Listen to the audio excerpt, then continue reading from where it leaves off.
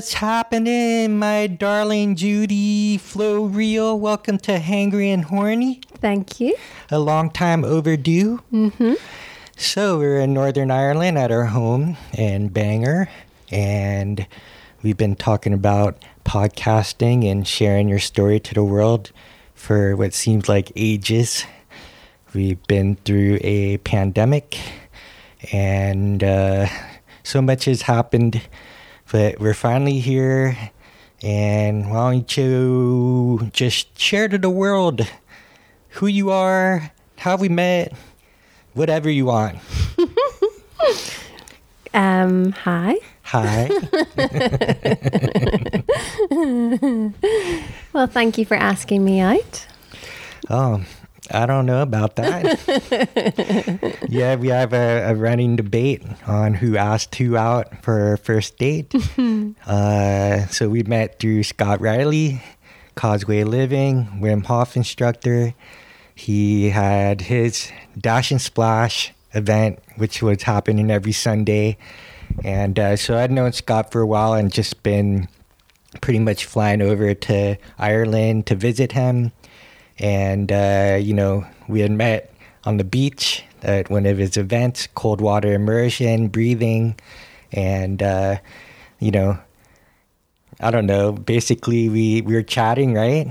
I want you to give your version of the story, but my version is you asked me out. I looked at Scott and I said, did she just ask me out on a date? And he was like, mm-hmm. Not verbally, but he just shook his head up and down like, yes, she did ask you out. But, it depends on who he asked, whether it's a girl or a guy. It's like most girls are like, nah, she didn't ask you out. And all the guys are like, yeah, Judy asked you out. Well, I was being polite. We wanted to chat. We'd had a conversation. And I remember looking back at the dates, and it was the 11th of the 11th, 2018. So we had that conversation, and you were saying, stop thinking what's the worst that can happen. You got to think what's the best that can happen. And it was like a light bulb moment in my head, because I was like, of course, if I'm saying what's the best that can happen, my subconscious will focus on that, and it will dwell on that, and it will think of all the good possibilities, because my brain was so conditioned for so long to always think what's the worst, and I lived my life that way. And a lot of times I had to overcome so much fear to do something new, to kind of break out of that kind of fear mindset. So I was doing my best to do that and really facing a lot of fears. And then was saying it to you in that first conversation. You were like, no, think what's the best that can happen. So the light bulb went on. And then a few weeks in, I was like, geez, this phrase has just been going around my head constantly. I was telling everybody about it, friends, family, clients at work, anybody that would listen about, thinking about what's the best that can happen. And I heard that you guys were going back to America, and I thought, I've got to let you know. And I thought, right, I'll send you a message. You'll never see it. It goes in one of those weird folders in Facebook, if you're not friends. And you replied straight away, and we had a bit of a conversation, and it was just, just a nice little conversation. There wasn't anything there. There wasn't any other motive, but just to say thank you. And we didn't really get to chat the next couple of Dash and Splashes. And you stayed on rather than leaving, because you were supposed to leave. But you stayed on for a few more weeks. And then the week that we did get a little bit of a chat, it was the first time I noticed your hearing aid. And I was like, oh, geez, the acoustics in this building are awful. I can barely make out conversations. I don't know how you're, managing it. So then I was like, oh, I'm sorry we didn't get to chat. Maybe we could chat somewhere where we could hear each other better. And then that's what I said. That was me being friendly and polite.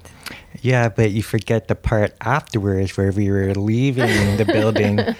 We were leaving with our friend Ivan and Scott, and we were parting ways. You were going in the direction with Ivan. I was going in the direction with Scott, so staying with Scott. And then basically that's when you said, let's meet up at some point, for like a cuppa, right? And which is so funny, because my brain doesn't remember that bit. Yeah, I remember chatting, but I don't remember saying that. Mm-hmm. Yeah. And then we parted ways, said goodbye, and then I looked at Scott and then I said, did she just ask me out on a date? And he was like, yep, uh-huh. So I was like, thought so. And maybe I was just a little cocky there, but I just, you know, I just felt like, wow, she just asked me out and she was showing interest. Because I do remember that part when we were in the cafe and it was loud. And so much was happening that we didn't really get a chance to like chat, you know, because you had mentioned about like having a chat then. And, but yeah, I mean, you know, I think it's just pretty funny human nature anyways, how people only remember based on their own lens on how they view the world, right? And honestly, for me, my memory isn't the best. So I'll give you that, just because I've been living, I guess, in a condensed version of life because of traveling and meeting so many people and having so many conversations. You know, you kind of compress everything, and so my version of reality may not be the same, you know, as like yours per se, obviously, but yeah, I just. That's how I perceived it, you know, and it's always our like running joke. But the long story short, we ended up getting married during the pandemic, which was, beautiful. You know, so beautiful. Like everything came together, even though there was a lockdown. Initially, you know, we were in Hawaii in February, just as the word of this nature of a virus that was coming from China. We were on vacation in Hawaii. That's when I like proposed to you the first time. And you said, absolutely. And I was like sitting there going, absolutely what? And you said, absolutely yes. And you're in tears because you thought I was like joking, you know. And the deal is I just didn't have the engagement ring at the time. So I gave you a miniature pineapple pie. And but yeah, so we came back to the mainland in California. You flew back to Ireland. And then that's when the full global lockdown happened in March. And so we were together for how long? 4 months. It was that long. March, April, May. Oh, no, 3 months. 3, yeah. 3 months. So the moment like that 4. there was, the moment that there was a lift, a partial lift, my mom just looked at me. We were in San Francisco, Daly City specifically, and she just said, just go be with your fiance, your honey, you know. And I'm like, sure, because I pretty much was making sure my mom was okay. There was so much happening with, you know, looting and assaults. And I think during that time was, I'm not sure if that was like the Black Lives Matter stuff was happening with George Floyd, but there was a lot of mayhem going on. And so anyways, yeah, I just got the blessing of my mother, and I hopped on the plane and miraculously came over to Ireland, and you know, we got married, and I think it was September, I better remember that, 24th. And the process to getting our marriage license and the visa and everything was just so miraculous. Totally. Yeah. So what was your perspective during that time, you know, when we were in Hawaii and then, you know, come back here and all of that unfolds? Well, the pandemic. Hawaii was incredible. Never been somewhere so beautiful, and really did feel so magical. And you'd said to me a few times about, you know, Hawaii makes or breaks a couple. And something about the energy that's there and just how beautiful it is. And I remember initially actually struggling a little bit and feeling so paranoid and very self-conscious and not relaxing. And then I don't quite know, I think you helped me, and I just snapped out of it and then just relaxed and totally enjoyed it and just was just in awe of just how amazingly beautiful a place it was. You know what I mean? And we just had such an amazing time. It really was beautiful, really beautiful. And then to go from the contrast, you know, back home, back working, just getting on with life, chatting every day on the phone.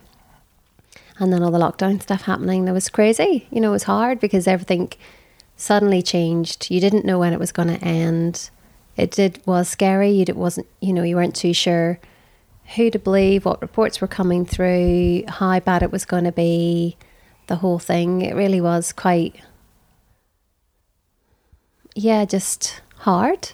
I found it hard. I felt very isolated, you know, in the apartment by myself. Most of the other neighbours are elderly.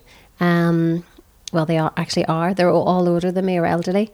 So there was a fear there because I was the young one, you know, 40 and I'm the young one in the building kind of thing. You know, you could see them like flinch if they, you know, saw each other in a corridor, went out to the bins or something like that. And you just think, oh, this is madness, absolute madness. And then having my birthday in April by myself, you know, 40th birthday by myself.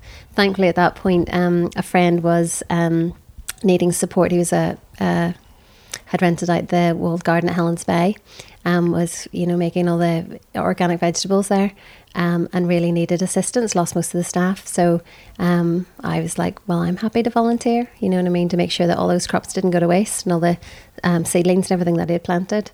So that was a real miracle to have that sanctuary there. Really enjoyed it. It literally was a lifeline, you know what I mean, and get out in nature every day and get your hands in the soil and have this lovely little bubble, a huge garden, an acre space. You know, usually there's only 2, maybe 3 of us bumbling around doing that. It was incredible, and that really helped to, I think, ground me through it. Otherwise, I think if I'd been in the apartment the whole time by myself, not really doing very much out, I would have struggled, definitely. Yeah, it was a crazy time. And the weather was great, right? Weather was amazing, like amazing. I think there was a stretch of, 90 days where we didn't have rain, which is a miracle in Northern Ireland. And trying to water that garden and make sure all the vegetables still grew sometimes would take me 3 hours just to water that whole space. It was huge. But yeah, the weather was amazing. But it's amazing as well. It's like, it's so much about how you see things, how you frame things, what you focus on. You know, and at so many different times there was just the blessing that I needed, or people got in touch. A lovely little stray cat we've called Smoky Blue ran up to me one day in the car park. Has been our little pal ever since. Just lives across the, you know, we see it from our bedroom window where he lives now. You just think, you know, there's all these lovely little gifts that the universe sends whenever you need, you know, comfort or connection or a bit of love, just a reminder that, you know, things are good. And I think for me, what I saw during the pandemic is that it really brought out people's worst, but also brought out people's best. And yeah, it's very much about what you focus on. So sometimes, yes, I did struggle, but it was also that, right, okay, you know, pick yourself up. You can't focus on that. This is positive. We'll get through this. And don't give in to that fear and focusing on that fear. Because it was there and it was very real, and you could feel it off so many people. You know, if you went to the supermarket, even walking along the coastal path here, people were scared. People would physically flinch, you know, when I was walking past. And sometimes that gets to you, you know, if you're kind of just in your head the whole time. And then sometimes you're like, okay, just have that compassion and go, well, they're obviously in a really struggling space. They feel maybe isolated, very scared, maybe really lonely. I mean, and I made sure, I would normally do it anyway, but I kind of made extra sure that when I did come out, you know, walk past people, that I would say hello or I would smile. You know, and so many times, you know, older people just really wanted to chat and just thought, yeah, they're probably locked in their own home by themselves. This is their one stint to get out, because we were restricted down to 1 hour, you know, outside exercise a day kind of thing. And then so many times had these lovely conversations with complete strangers that I've never met since. And I think it's, yeah, when you have that time, you know, to be able to love others along the way, you know, you don't know what they're going through. And so many times that we're blessed, and it's lovely to be able to have the chance, the opportunity to bless other people. So. Yeah, it was a very intense time, you know, for sure. And it was interesting to sort of look back where we are now, and there's some sense of normalcy right now. Hopefully that continues. The mental health aspect has been very devastating for many people on multiple levels, whether they lost a loved one to the pandemic, a lot of controversy, a lot of censorship. But I think the biggest thing was just the hardship it was for people to be isolated. A lot of the misinformation was also difficult. But, when we look back to before the pandemic as it was unfolding, I remember being on the airplane on the way to Hawaii, and a fellow was sitting next to me, and he was going to be transferring to another flight to head out to Guam. So it was really cool to chat with him because I spent 18 months in Guam, and it was really cool to just through conversation to have these memories come up. But he was wearing a mask, and so it was even like full blown yet, and he was already afraid, and understandably so, because Guam is very close to Asia, and there's a lot of flights going in and out to China. So, but we were in our little paradise in Hawaii, and that was beautiful.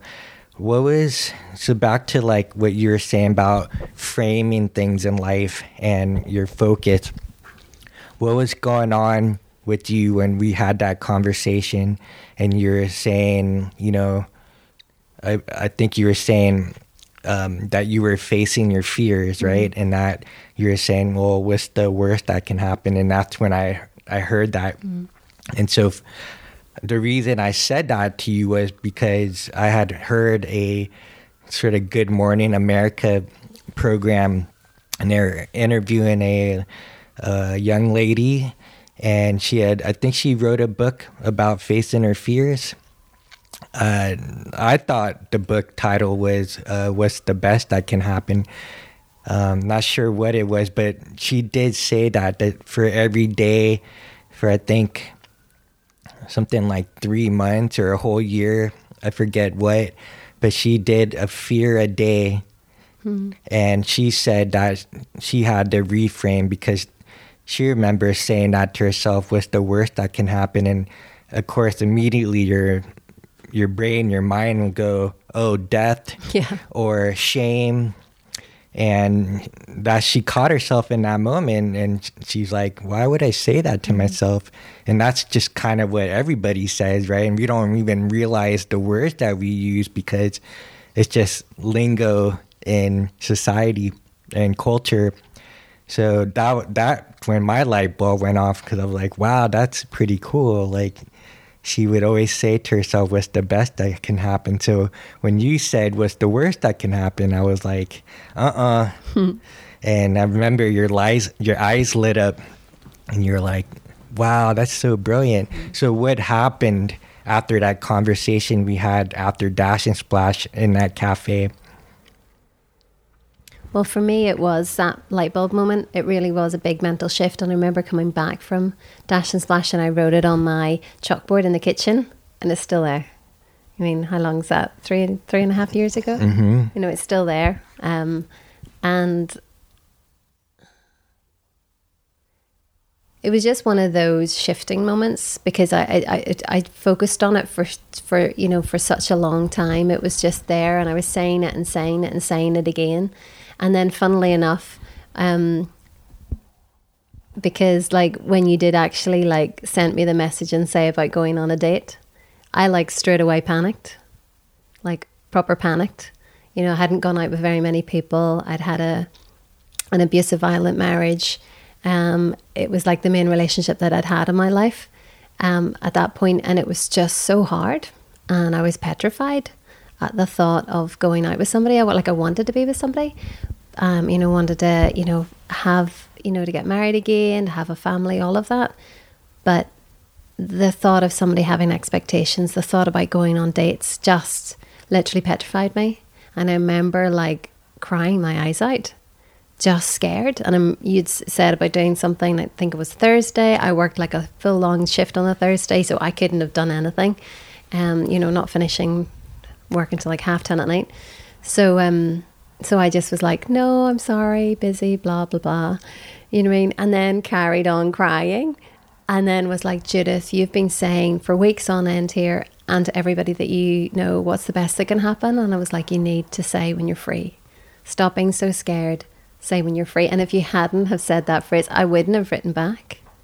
You know, the thought of it was just too scary. So I did write back. And then you're like, oh, all right, okay. You know what I mean? And it was, that's how it happened. And just think, I wouldn't have given that an opportunity. I would have avoided it. And then you would have spent your time here, went off to America, and who knows what would have happened. And it was interesting as well, because at that point, I was facing a lot of fears. Every time I came across something that I was scared of, I would do it. You know, like it could be a big thing, it could be a small thing. You know, I remember at a play park with one of the kids, and you had this huge slide where there's like a big drop down, where you basically don't hit anything till about 2 meters down. It's like a full free fall drop. And I was like, gotta do it. I hesitated just before I jumped off. And of course I hurt myself, bruised myself on one side because I landed on one side going down. But it was like, I did it. Do you know what I mean? And it was like, it was doing those things, whatever it was that did scare me. And my mindset was, well, what's the worst that can happen? I'm just scared. I'm going to do it anyway. But to really shift it and think, what's the best that can happen, was just totally reframed it, And I think, for so many times, it is that reframing that changes everything. Just changes everything. How you feel every day, how you function every day, how you function with people every day, and how that, because I don't know if like empath's the right word, but I would really pick up on people's energies and really pick up on, how they're feeling. Particularly if somebody's like annoyed or irritated, my brain would always be like, oh, what have I done? It's my fault. Why are they grumpy? If I said something, and it would be constantly on that kind of negative loop. And since trying to change it and think, well, what's the best that can happen? Half the time it's like, actually, so there's nothing to do with me. They're just having a bad day. And actually, in some ways, it's a bit of an honour that they can really show their true colours and be themselves. If they're grumpy or if they're feeling down, if they're angry, whatever it is, I'm allowing them to have that space. But before, I would have kind of like, oh, and got all like, try to fix everything, rather than just letting it be, letting them be, and giving that space and not taking on a whole load of stuff that's nothing to do with me. And sometimes I absolutely nail that and sometimes I don't, but it's happening, I'm getting better on that journey and getting better figuring out myself, and not holding myself back as much. It's definitely still a process. It's definitely still a journey. You've been great for that. There's so many times where you've just said something and it just helps you to flick out of the little negative lip in my head. And I love getting outside, but sometimes I do need to kick up the bum and you're like, come on, Judith, outside. Do you know what I mean? And it's been so good recently where we've been getting up first thing, before having breakfast, whatever, just get outside. Before we used to always like stick our head out the window, get the sunlight in our eyes, but now like going out for that walk just changes the whole start to the day, which means it just changes the rest of the day. And then I love at nighttime going for a walk, looking at the stars. Like how often have we done that now? We just go down to the local park and it's usually clear skies. Even if it's not a clear sky, it just really helps for me to settle me. I find that I sleep so much better. And when I've got that kind of restfulness before I sleep, when I do sleep, I sleep so good. But then I also dream. Remembering dreams is amazing. I never did that until recently. Very few times I would have remembered anything that had happened or what I dreamt about. Yeah, it's exciting. What was going on?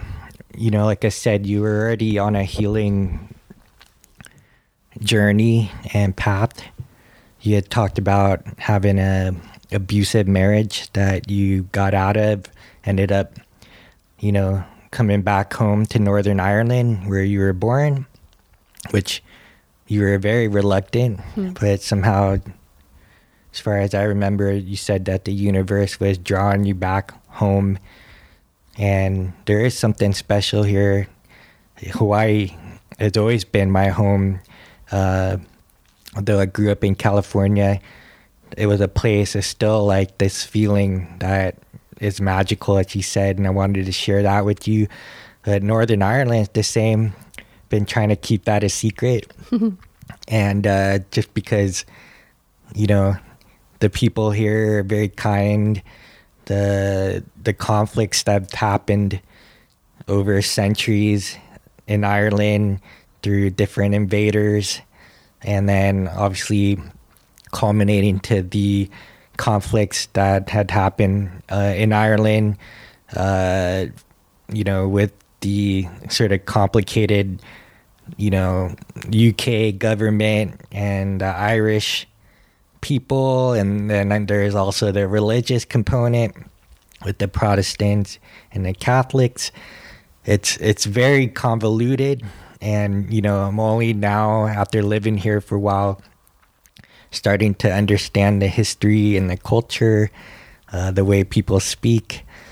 But tell us what was going on, because at the time that we met, you were working at a flotation center, which is also known as a sensory deprivation tank, where you lie in salt water, about body temperature, skin temperature actually, and in complete darkness.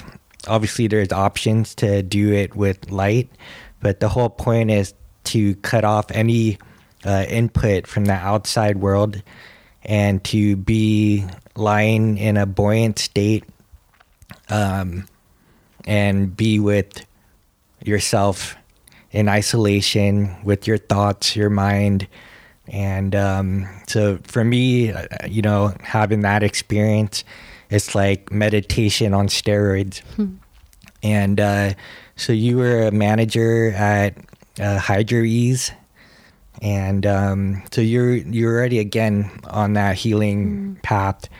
So sort of tell us, how did you end up there, and like why? What was going on with your mental health? I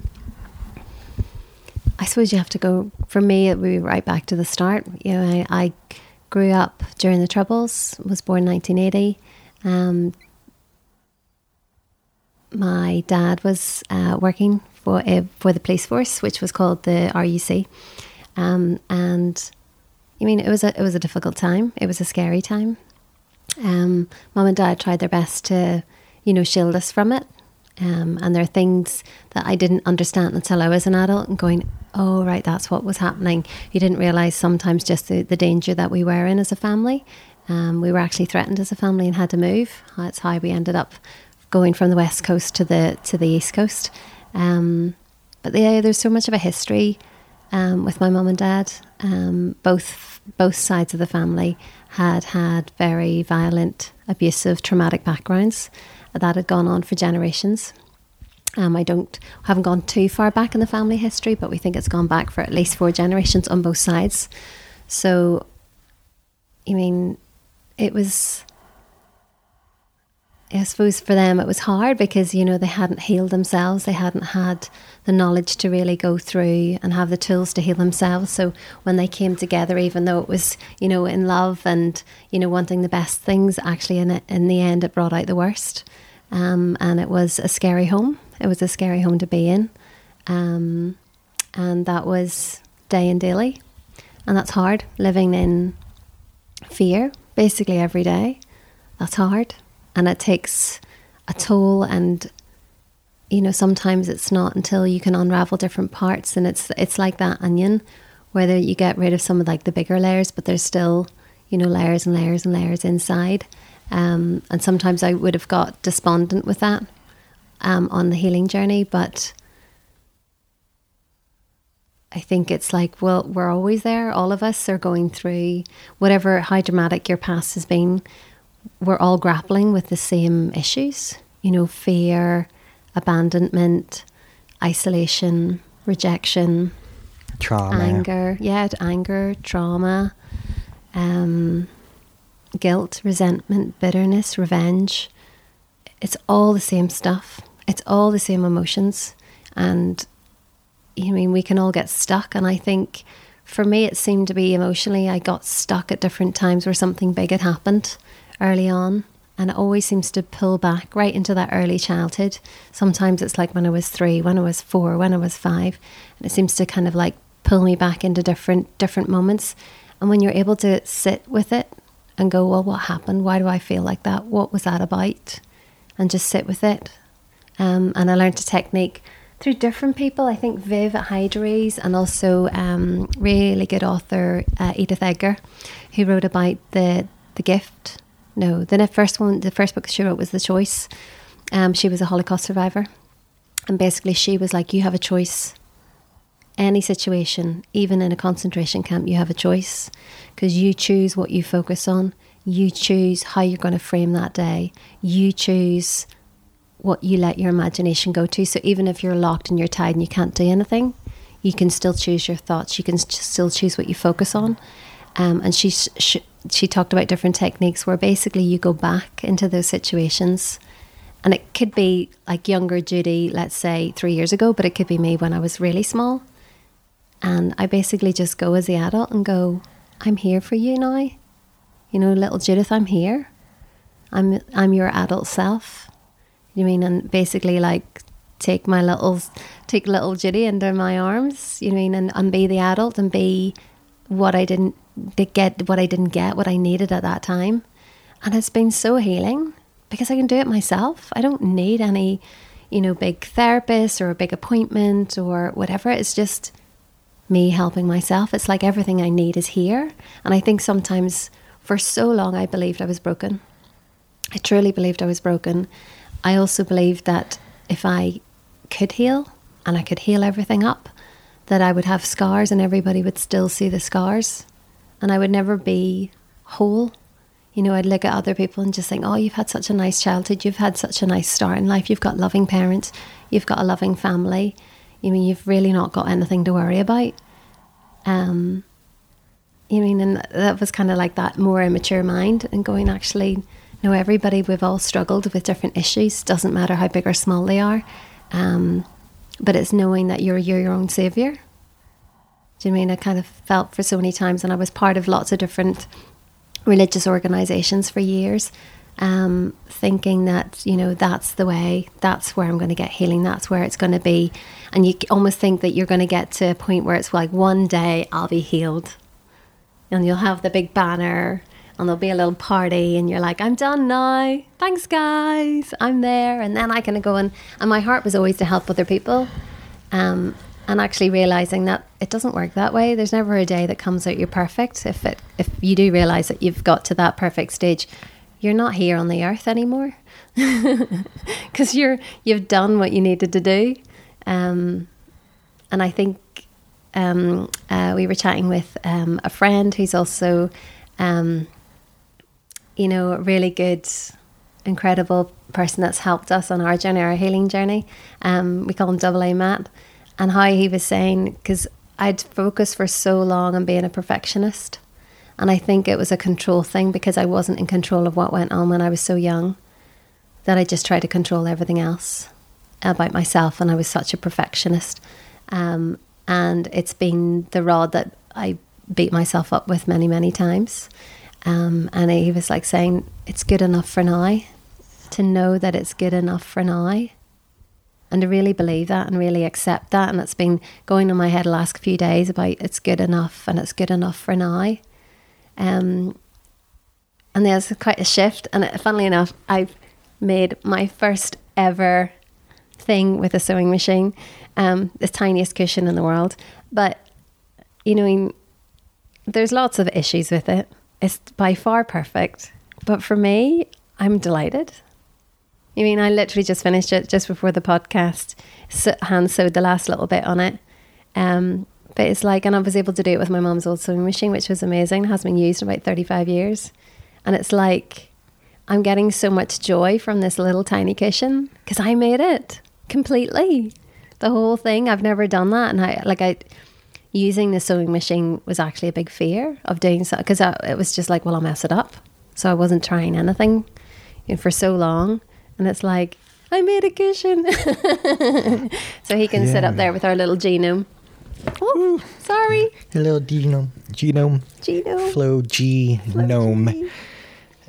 So you say good enough for now, and the context was like, although you had this little positive meme, like what's the best that can happen, you still were holding back on your creativity. And things like that in life happens. I mean, I don't think I podcast probably in I don't know, it's been like a year or 2 years. I've lost track of time, but you know, a new little positive meme tool comes out from our friend AA Matt, and he says in regards to like creativity or life, it never ends. There's no like end point for creativity and expression. So when you're creating something or expressing something, you're coming from a point of view that whatever you're creating is good enough for now, instead of being a perfectionist or a procrastinator where you're like, oh, you know, I'll put this off, or like I really want to, but I'm afraid, or whatever inner judgment you have, or even judgment of what other people may judge your work. But that quote that he said was so powerful, to the point where like here you are using your mother's sewing machine and creating a beautiful little cushion pillow. That's another inside joke. But yeah, it was just so neat to see you blossom, because even though you had that like what's the best that can happen, there's still blocks in there. In regards to you being an artist. You're amazing. You know, I've seen your work from like when you're in high school, just incredible, like pencil art, you know, charcoal, and then I think you had some paintings in there too, and a ballpoint pen. So, you know, just trying to like encourage you to do that, right? And there was a block for you, and with the work that we've been doing with our friend who does trance therapy, there, at least for me, in the evolution of what I've gone through in life, there's always been something that's helped me get past a little bit of a limitation. And so I'm a little bit wary when, just because I've lived long enough to see when someone says they had the magic pill or like the one technique, or the, you know, I work with a healing device that helps people, you know, with pain and stiffness using microcurrent electricity. And even I know that that doesn't work for everybody. It's a very successful modality, as many are, but sometimes like some modalities will take you across the river on a boat, and then you can move forward and you come to another like obstacle. And so we found recently that this friend of ours has helped us tremendously to gain insight, because I've done the meditation, you know, I've done the float tanks, I've done psychedelics, I've used my machine, I've done nutrition, I've moved my body and produced endorphins.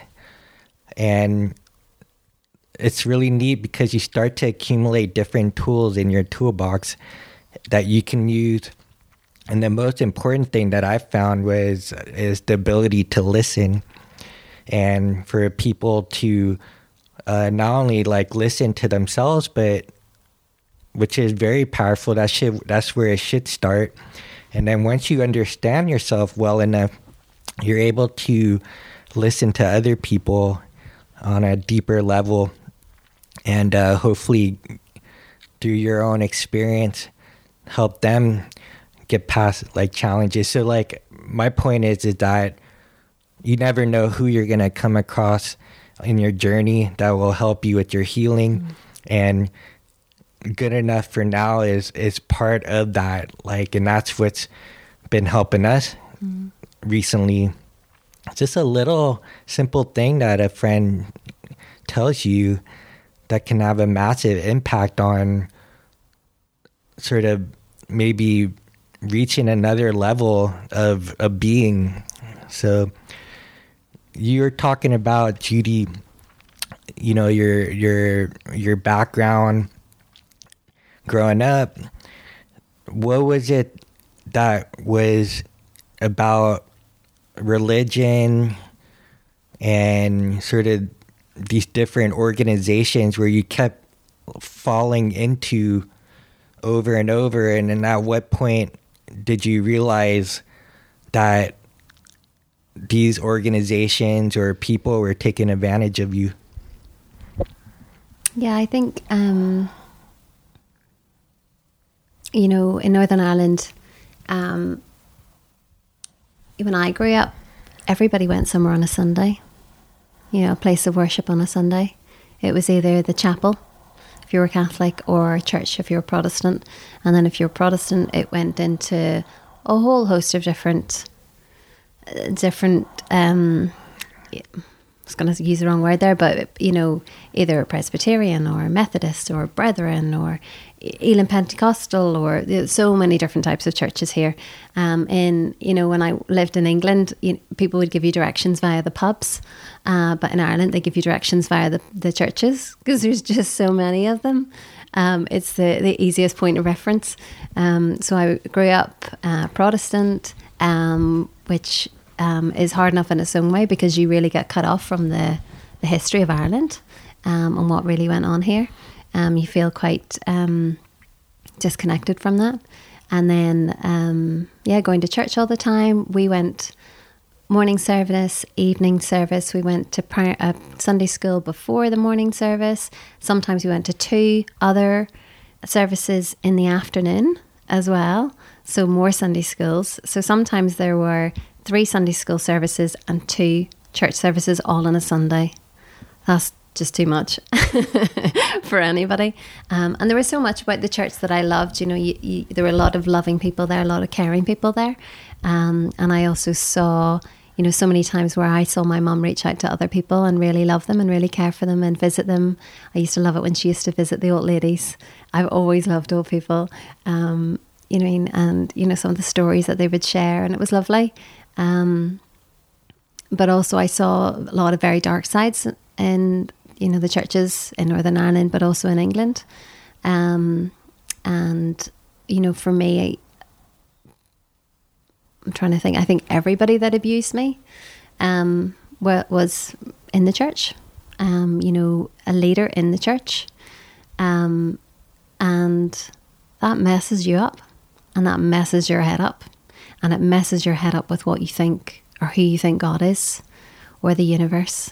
And for me, because there was so much punishment there, you know, my head grew up with this punishing God, that no matter what I did, it wasn't good enough, and never really ever feeling free enough to be, you know, strong enough for myself, think for my own self. I was, you know, constantly following, well, what's the rules, what's the teaching? And I think part of the church for me, even when I, you know, grew up, because we lost, my mum died when I was young, she died when I was 12. 6 months later, we were put into the care system. So the care system in Northern Ireland is basically looked after by the government. We lived in a children's home. Me and my 3 sisters lived in a children's home for 4 months. And then another miracle, we got fostered by a lovely couple in Bangor who took us all on. And I didn't find out until about 23 years later that they were the reason why we were kept together, because the plan was to split us up. And they said, and how many of you? 4. He takes on 3 teenagers and a 10-year-old, and they took us all on, and willingly took us on, and volunteered themselves to take all 4 of us on. So just incredible to have that. And I think, you know, sometimes when things are really dark, or, you know, sometimes when you feel like you're not in control of yourself or kind of other people in your life that you care for, to trust that the universe has got a plan, to send positive thoughts that way. And it's incredible how where something looks hopeless, where just a solution can appear. And, you know, we were so blessed to be part of that family. And I now live 5 minutes walk from their door. You know what I mean? And hopefully sometimes that I'm able to give back to them. They've given back to me so much. They're in their 80s now. And even though we had that opportunity and we lived there, and you know, they showed us, you know, stability and security and what was really more normal. And, you know, we'd worked from little girls. We were always meant to work, you know, you chores in the house, but we had a big farm. We were always working. There was always that pressure. We couldn't just be kids. We couldn't just play and have fun and relax and, you know, have the developing that how you develop when you're a child, when you are playing and making those interactions and friendships. We didn't have that.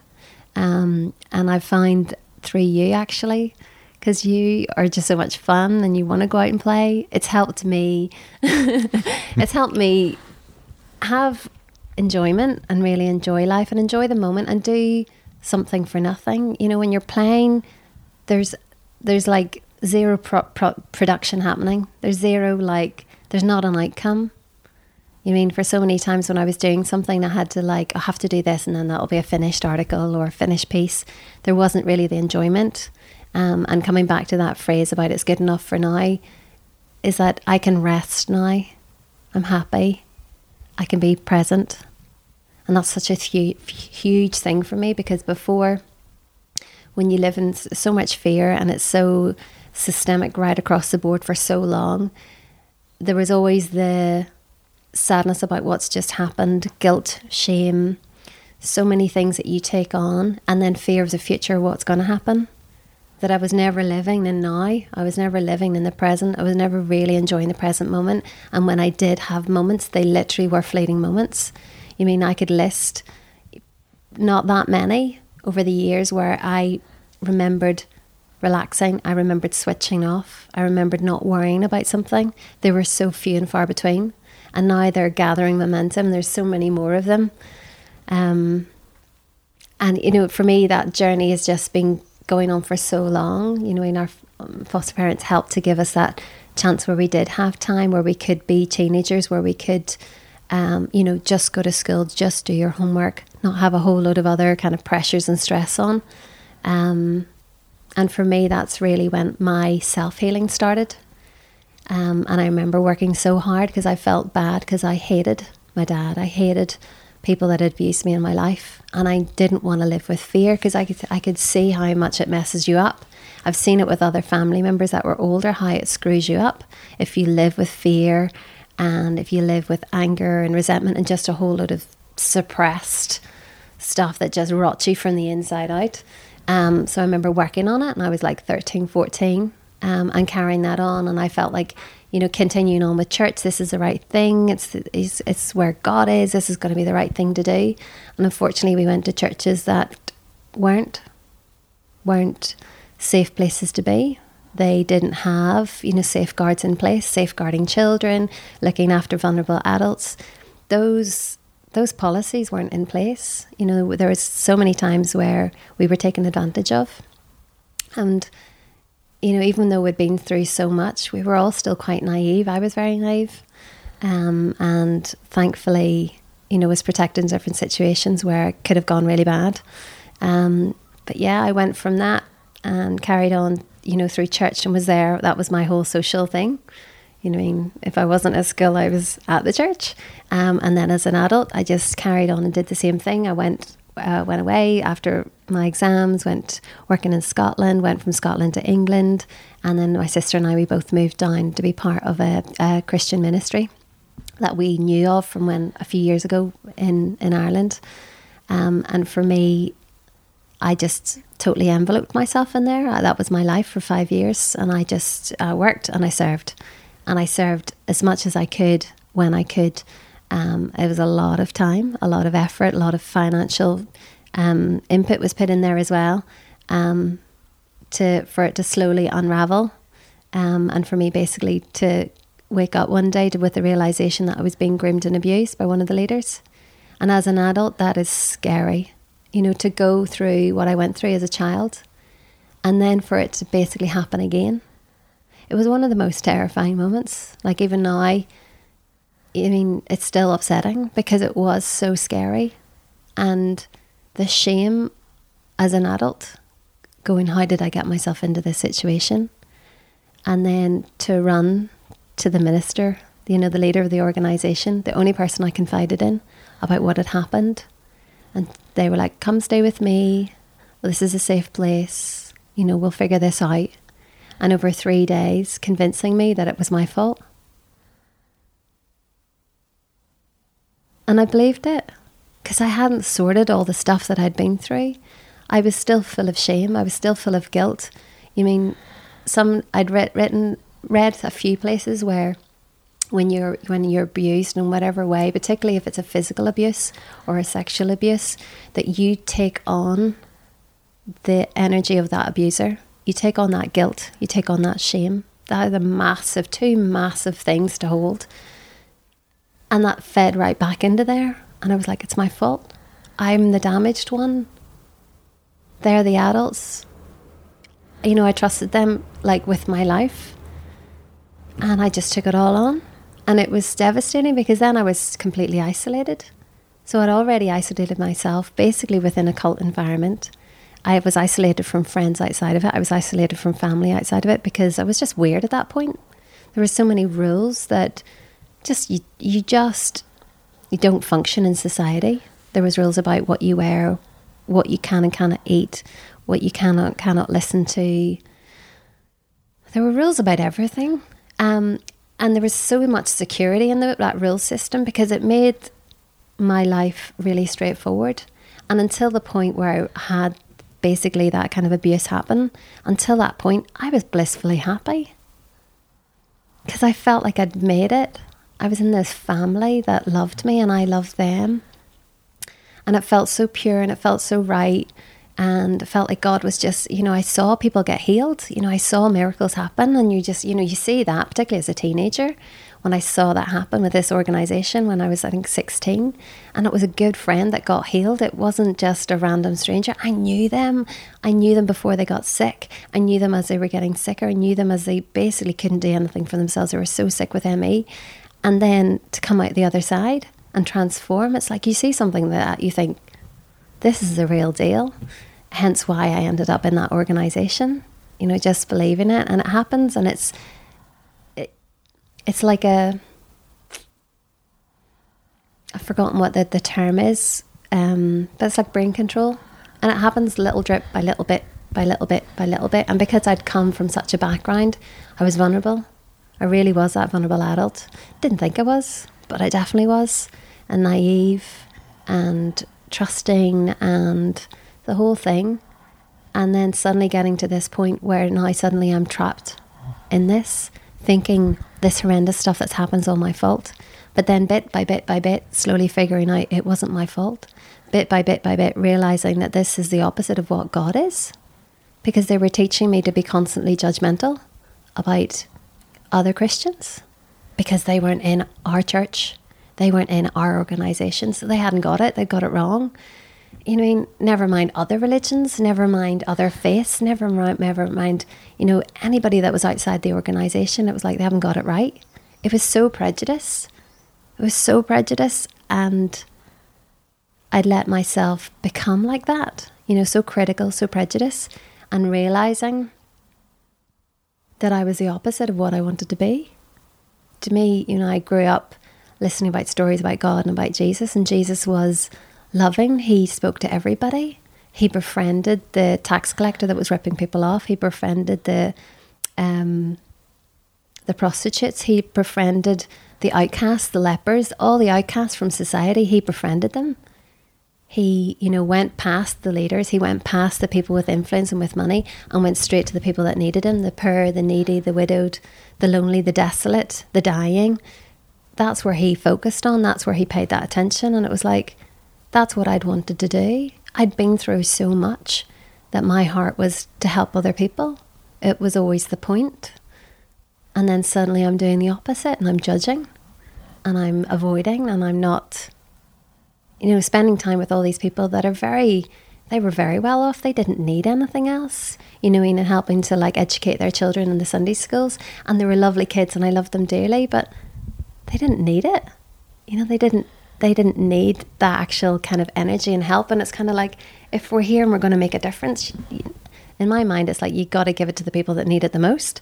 So thankfully, long kind of story within that, I ended up getting thrown out. They figured out that I had figured things out, and I was trying to figure out how on earth I was going to leave this organisation, because realistically I was being cut off, and being cut off from all the people that I loved there, and that was so hard.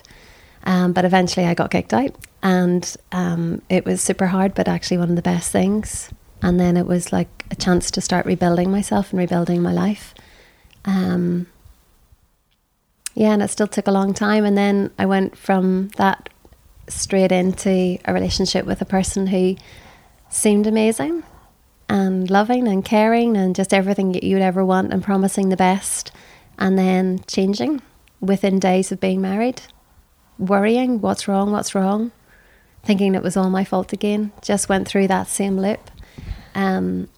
And it was crazy how many times did I need to go through the loop of thinking, what's wrong? How have I got myself in this disastrous situation? Of literally going into fear, abuse, controlled every day. Everything was controlled. How did I get myself back into that situation? Thankfully, going to counselling to save the marriage, not for myself, but then it ended up saving me, not the marriage. And realising that I hated myself, realising that I had so much self-hate and self-loathing, and slowly kind of working through that and being able to look in the mirror. I'd avoided mirrors for so long, because I didn't like myself. I'd only look in the tiny little makeup mirror to do my makeup and stuff. I wouldn't look in big mirrors because I just hated myself. And then realising, going, actually, I'm a nice person. I'm a loving person. I care for people. I'm always trying to care for people, help people. No matter where I was always making a difference in the little ways that I could. And then seeing me for who I really was, and saying, actually, I'm pretty and I'm slim and I've got, everything works properly. Do you mean of realising that all the stuff that I was hating about myself wasn't true? It was all this other crap that had been pushed on me to kind of keep me down and keep me suppressed and keep me just controlled in that kind of controlled, limited mindset, and making the shift and making the change. But it's been a journey. It's still a journey. Sometimes it's still hard. But I feel like, coming back to Northern Ireland, I fought that. I felt like I was being basically prodded on a weekly, if not more, basis by God, the universe, to come back to Northern Ireland. And I'd just been through hell, and I really did not want to come back. Because in my mind, yes, I've got people here that I love, but it was helpful to have the Irish Sea between them, and I could just go a couple of weeks, see everybody and leave again. Coming back home was facing 18 years of a really difficult childhood, of a really difficult childhood that I had, getting bullied at school, abused at home, feeling like I didn't really fit in, even though I loved my foster family, feeling like I didn't really fit in there. Also struggling to kind of trust people. And there had been so much, and then all the stuff that had happened with the church that I'd gone to and how they'd taken advantage. There was so much here in this small place where everybody knows everybody else. And I was just like, geez, I can't do it. I've had enough, thanks. And I fought it. And I fought that for 4 months. And eventually I gave in and went, okay, if you want me to go back home, then you're going to have to show me, and you're going to have to work it all out. And then the miracles started happening, and it was just all these signs, and you couldn't argue with it. And it just all happened, and I came back home, and that was 7 years ago. And it's been such a journey since then, and meeting Viv and being able to work, give up the job that I was in and being able to work at Hyderies, and being in an environment where there was so much healing for me, but also so much healing for other people. She does amazing therapies there particularly if, in really traumatic situations. She's incredible. And the float tank. And, from the outside, thinking about the float tank, you're thinking, well, I'm in there for 60 minutes, 90 minutes, maybe longer, in the darkness, no distractions, with only myself and my thoughts. Some people think that would be hell, but actually, because it's such a relaxing environment, it relaxed me. It made me switch off. Many times slept in the tank, would drift in and out of sleep. But it really is such an incredible environment. And I went in first time on the verge of having a panic attack, and Viv having to do some havening, which is an incredible technique, to basically get me to agree to get in. And then having the whole journey in that first float tank. And I think for me, it was that being okay with myself, because I was always the doer. If something needed done, asked Judith. And the doing was always a distraction, because deep down I wasn't happy with myself. Deep down, there were so many things that I still thought about myself, even though I'd come so far, there was still so far to go. And almost kind of justifying my existence by doing stuff and helping people. And, I hadn't really thought it through like that, because in my heart I was doing it with the right reasons. But actually boiling it down, it was distracting myself, because there were so many things that I wasn't happy about within myself. And when you're in the float tank, there's nothing else but you in there.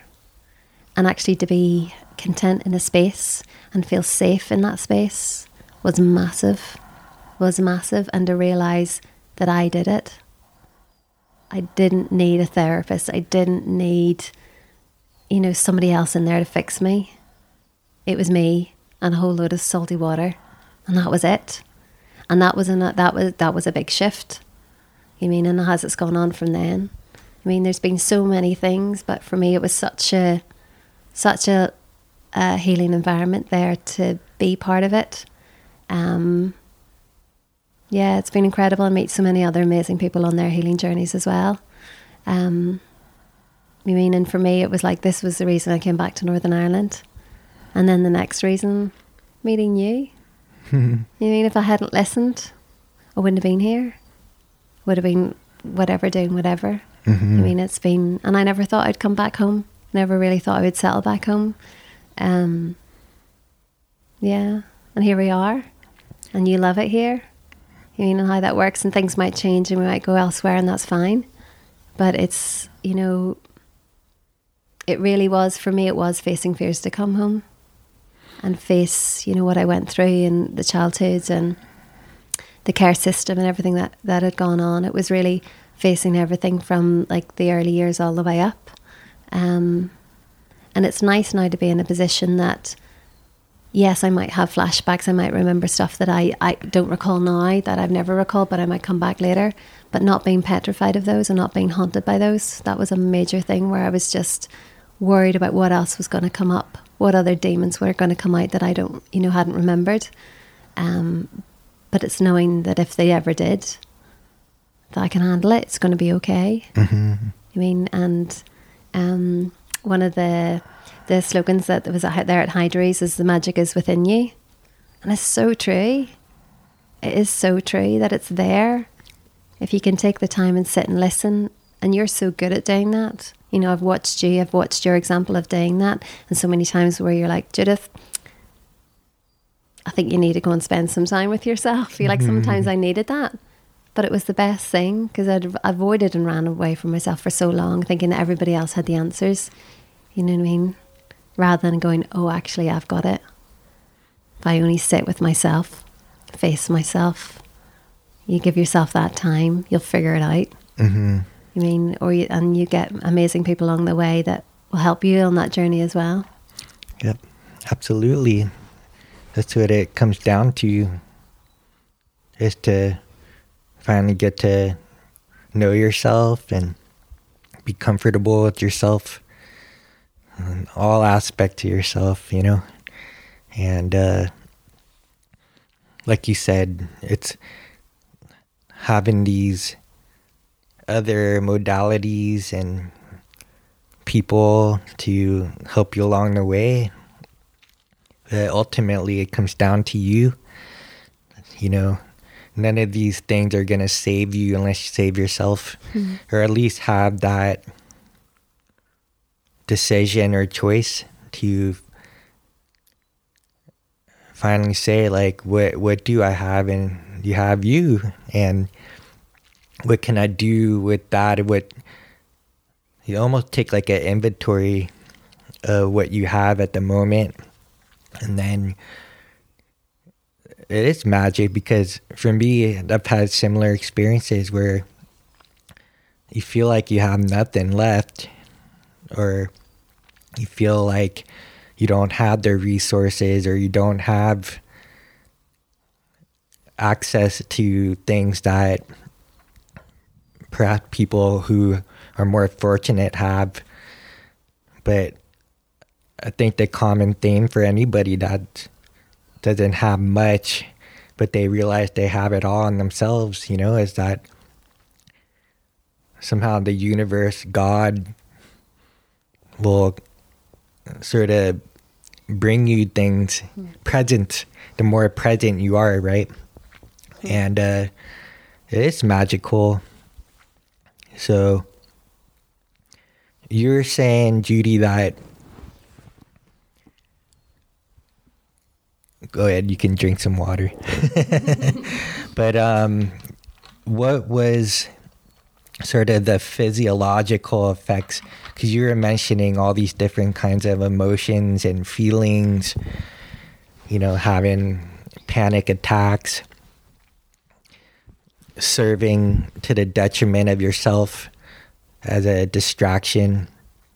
But what were like the sort of physiological feelings that you're having or suffering from, just for those that are listening that may be going through that currently? Because you have transformed since I've known you. I mean, our first date was like almost a wreck, Yeah. right?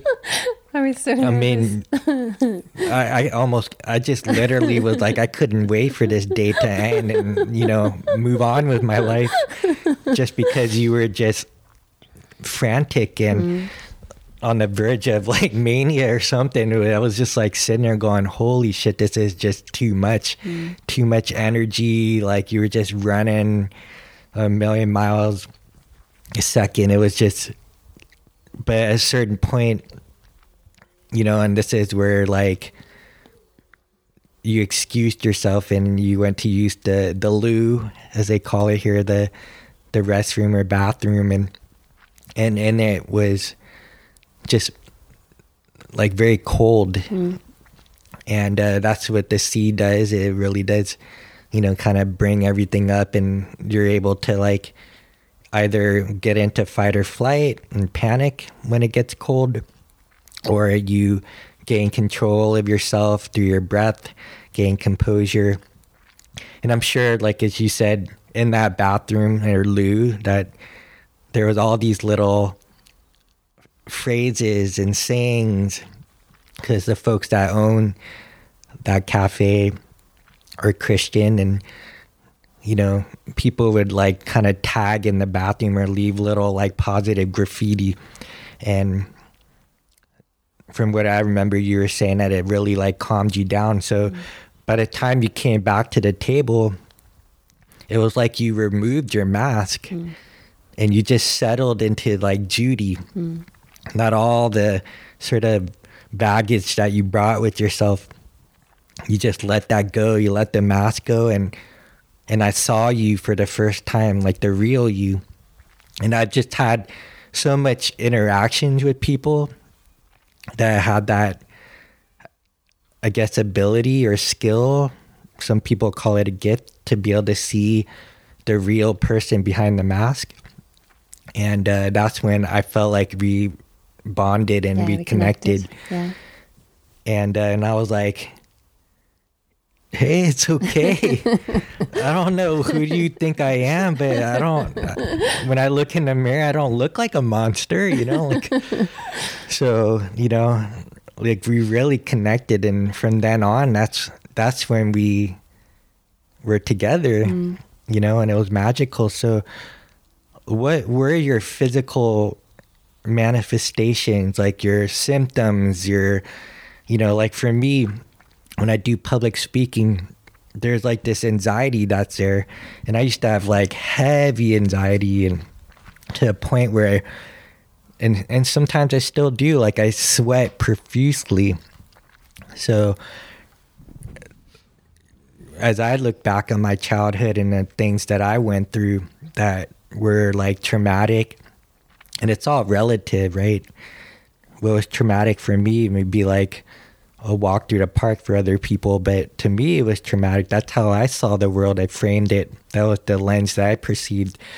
And then over time, through all these tools, meeting amazing people, having breakdowns, having breakthroughs, living life long enough, meeting old people, hanging out with animals, little kids that are just so pure, you start to like almost master yourself.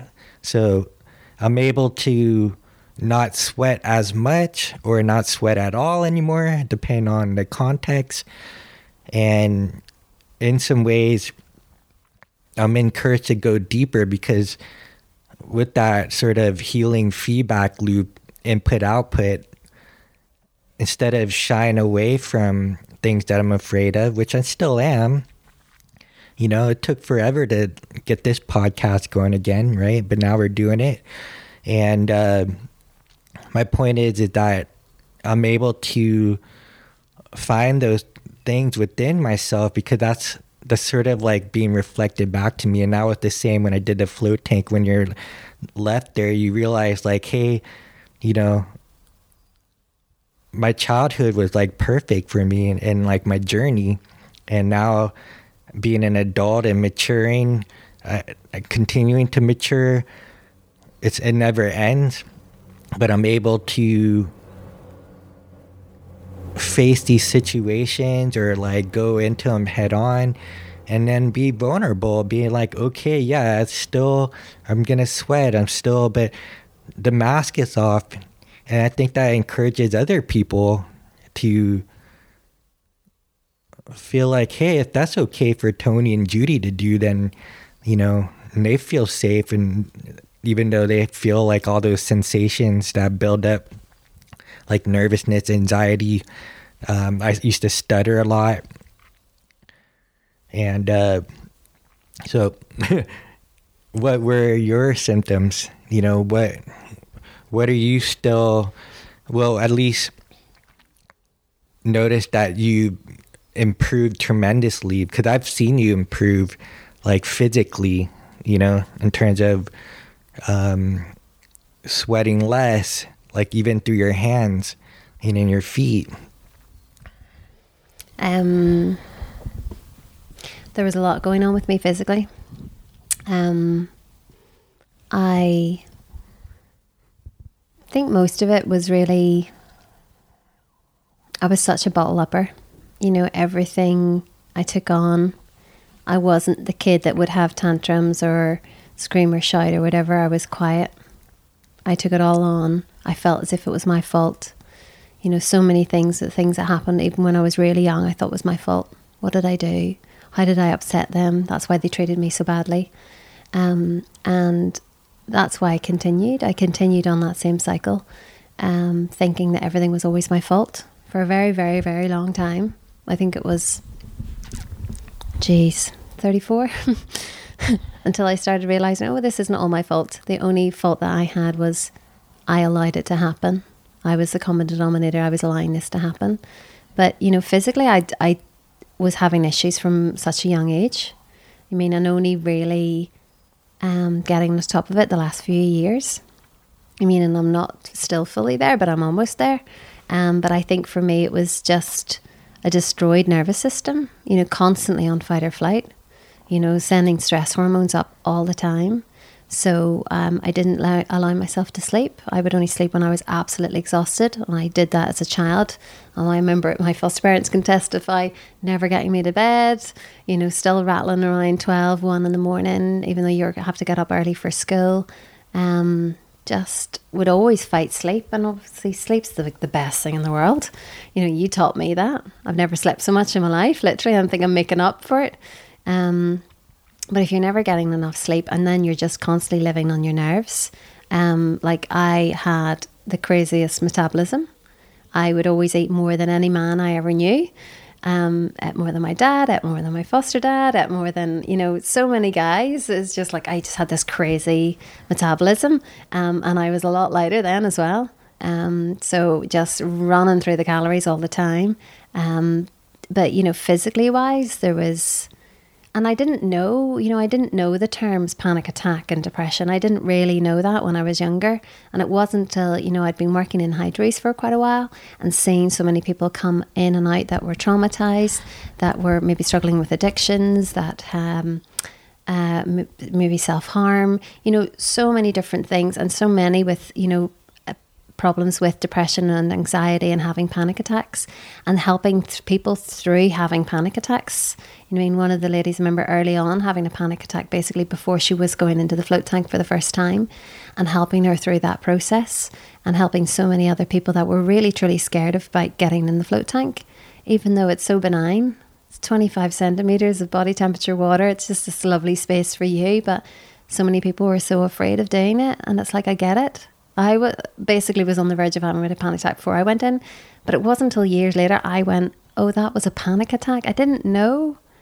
I just knew I was freaking out, but I didn't know, oh, that's what that is. That's what that's about. I mean, and, you know, swimming in cold water. I'd loved swimming in cold water since I was a little girl, since I learned to swim. I remember swimming in the river that comes off the mountains here in Northern Ireland, Tullymore.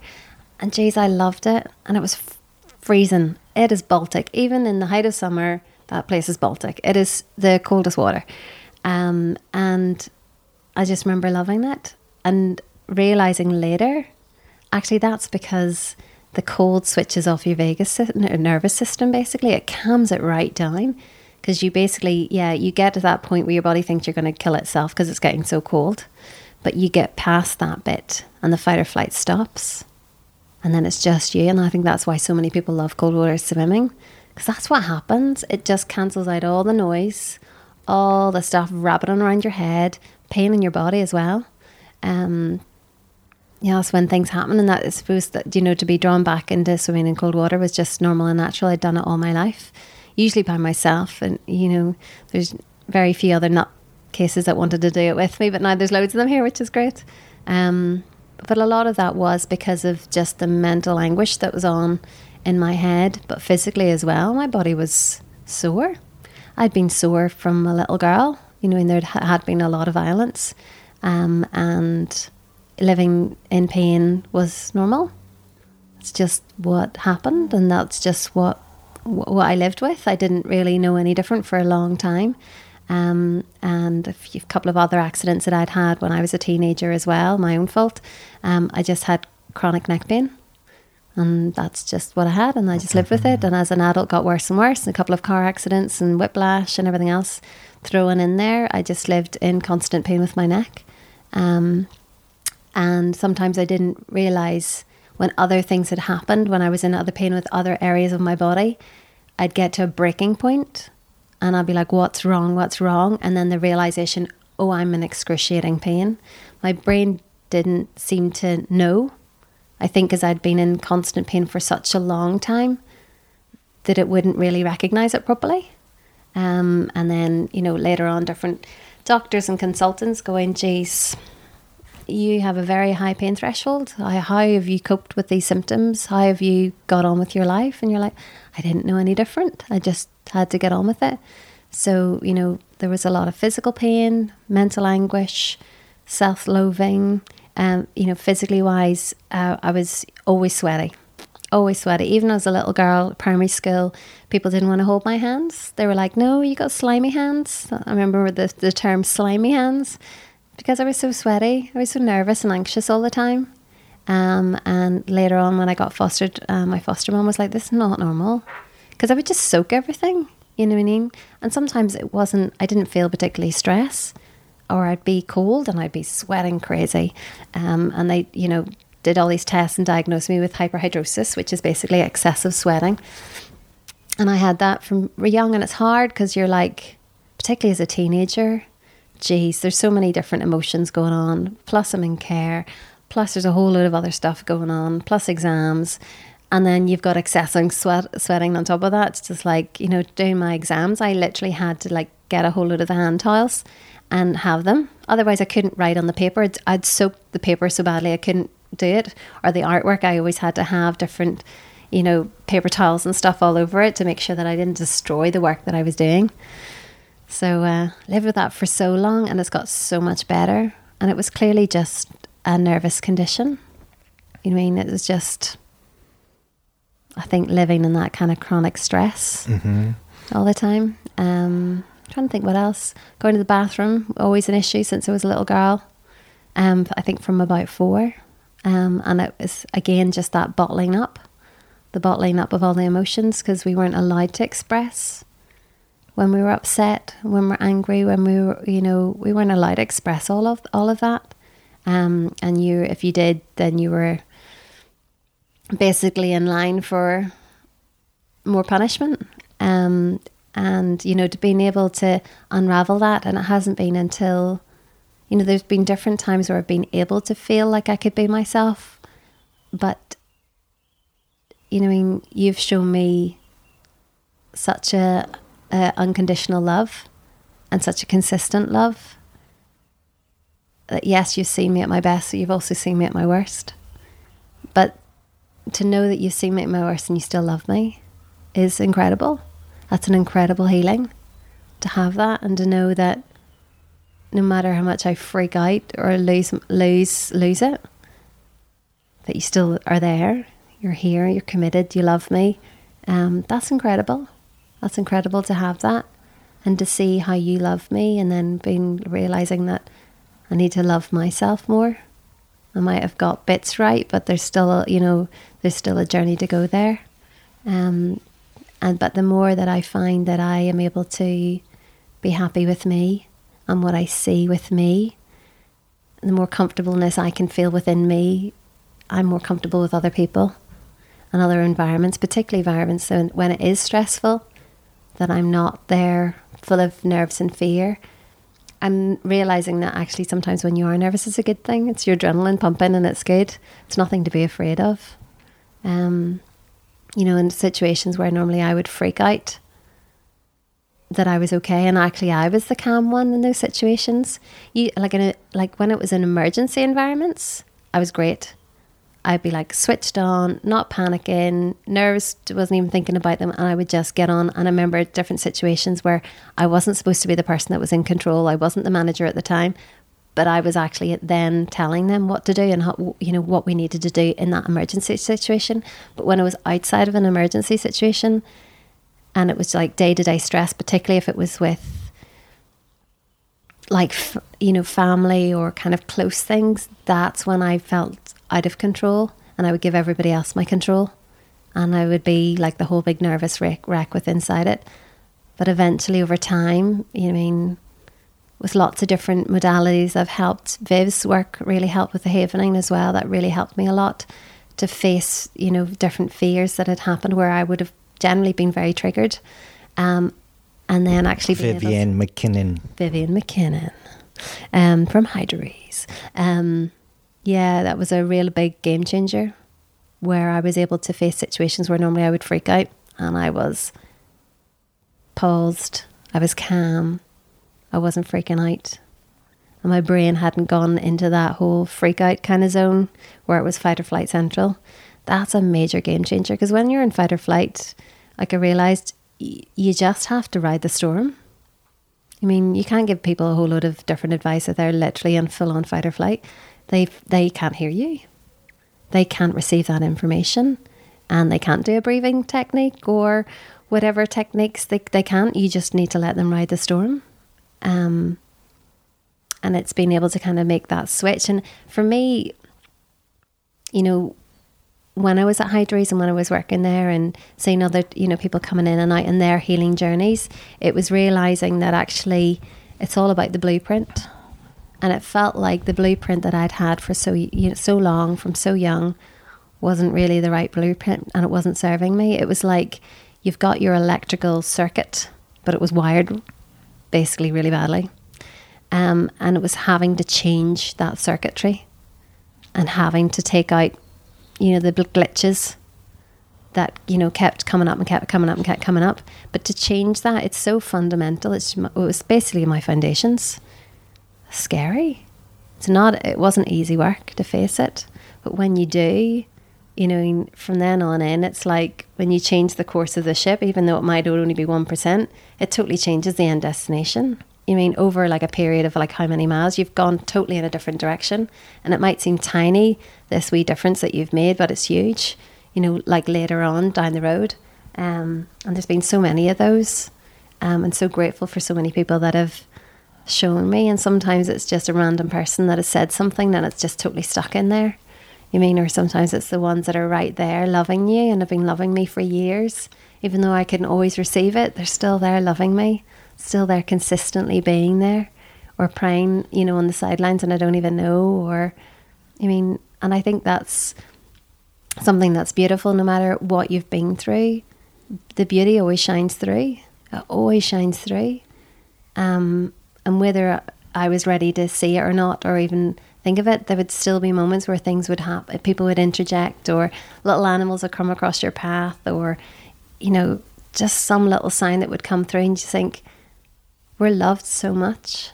And the universe is there. Whatever you believe, the universe, God, creator, whoever that kind of being is, they're there. They've got the best for you.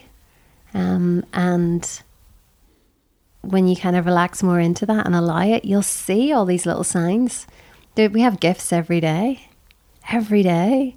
Like I wake up, I can see the trees from the bed. And this morning there's the most amazing little birds. We sat and watched the little birds, little bullfinch. Most beautiful bird.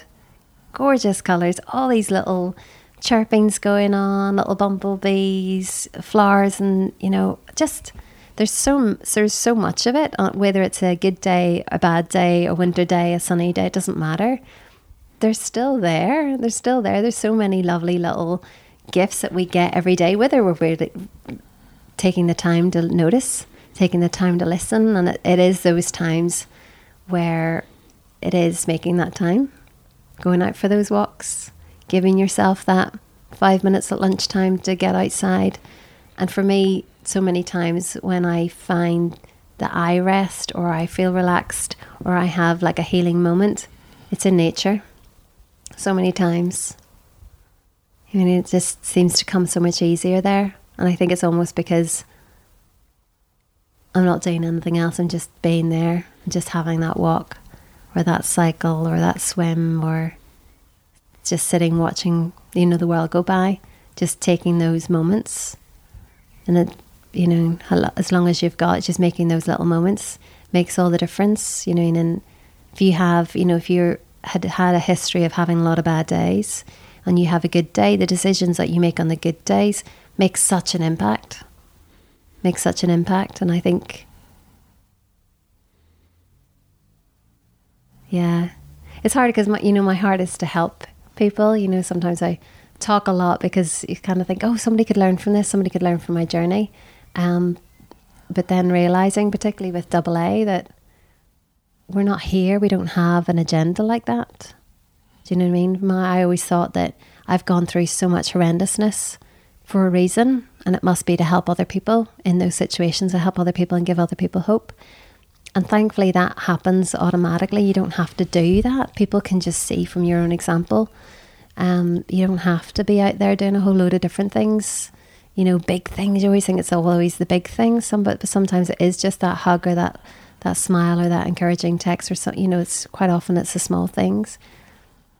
But actually our purpose here is to enjoy life, to enjoy the beautiful world that we live in, to celebrate what you have. And there's no agenda, and there's no plan. And there's no well, you have to get this.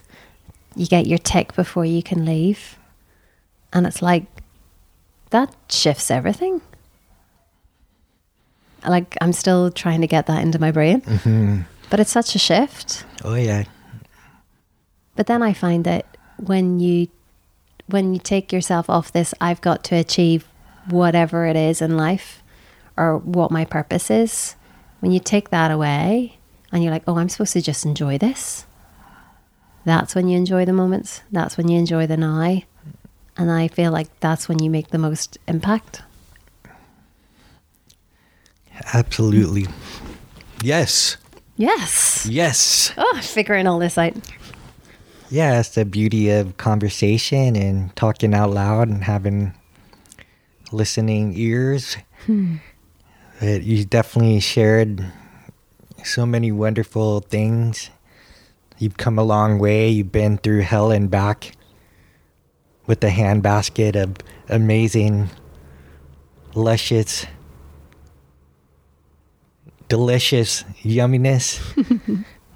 Gems for everybody listening. But like you're saying, life itself is the reward, you know, like play itself is the reward. There's no like goal or outcome.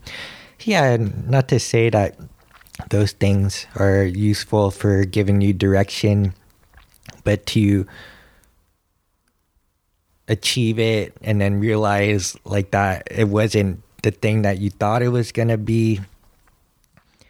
You know, you live life long enough, you start to realize that, you know, and you start to realize like what truly matters.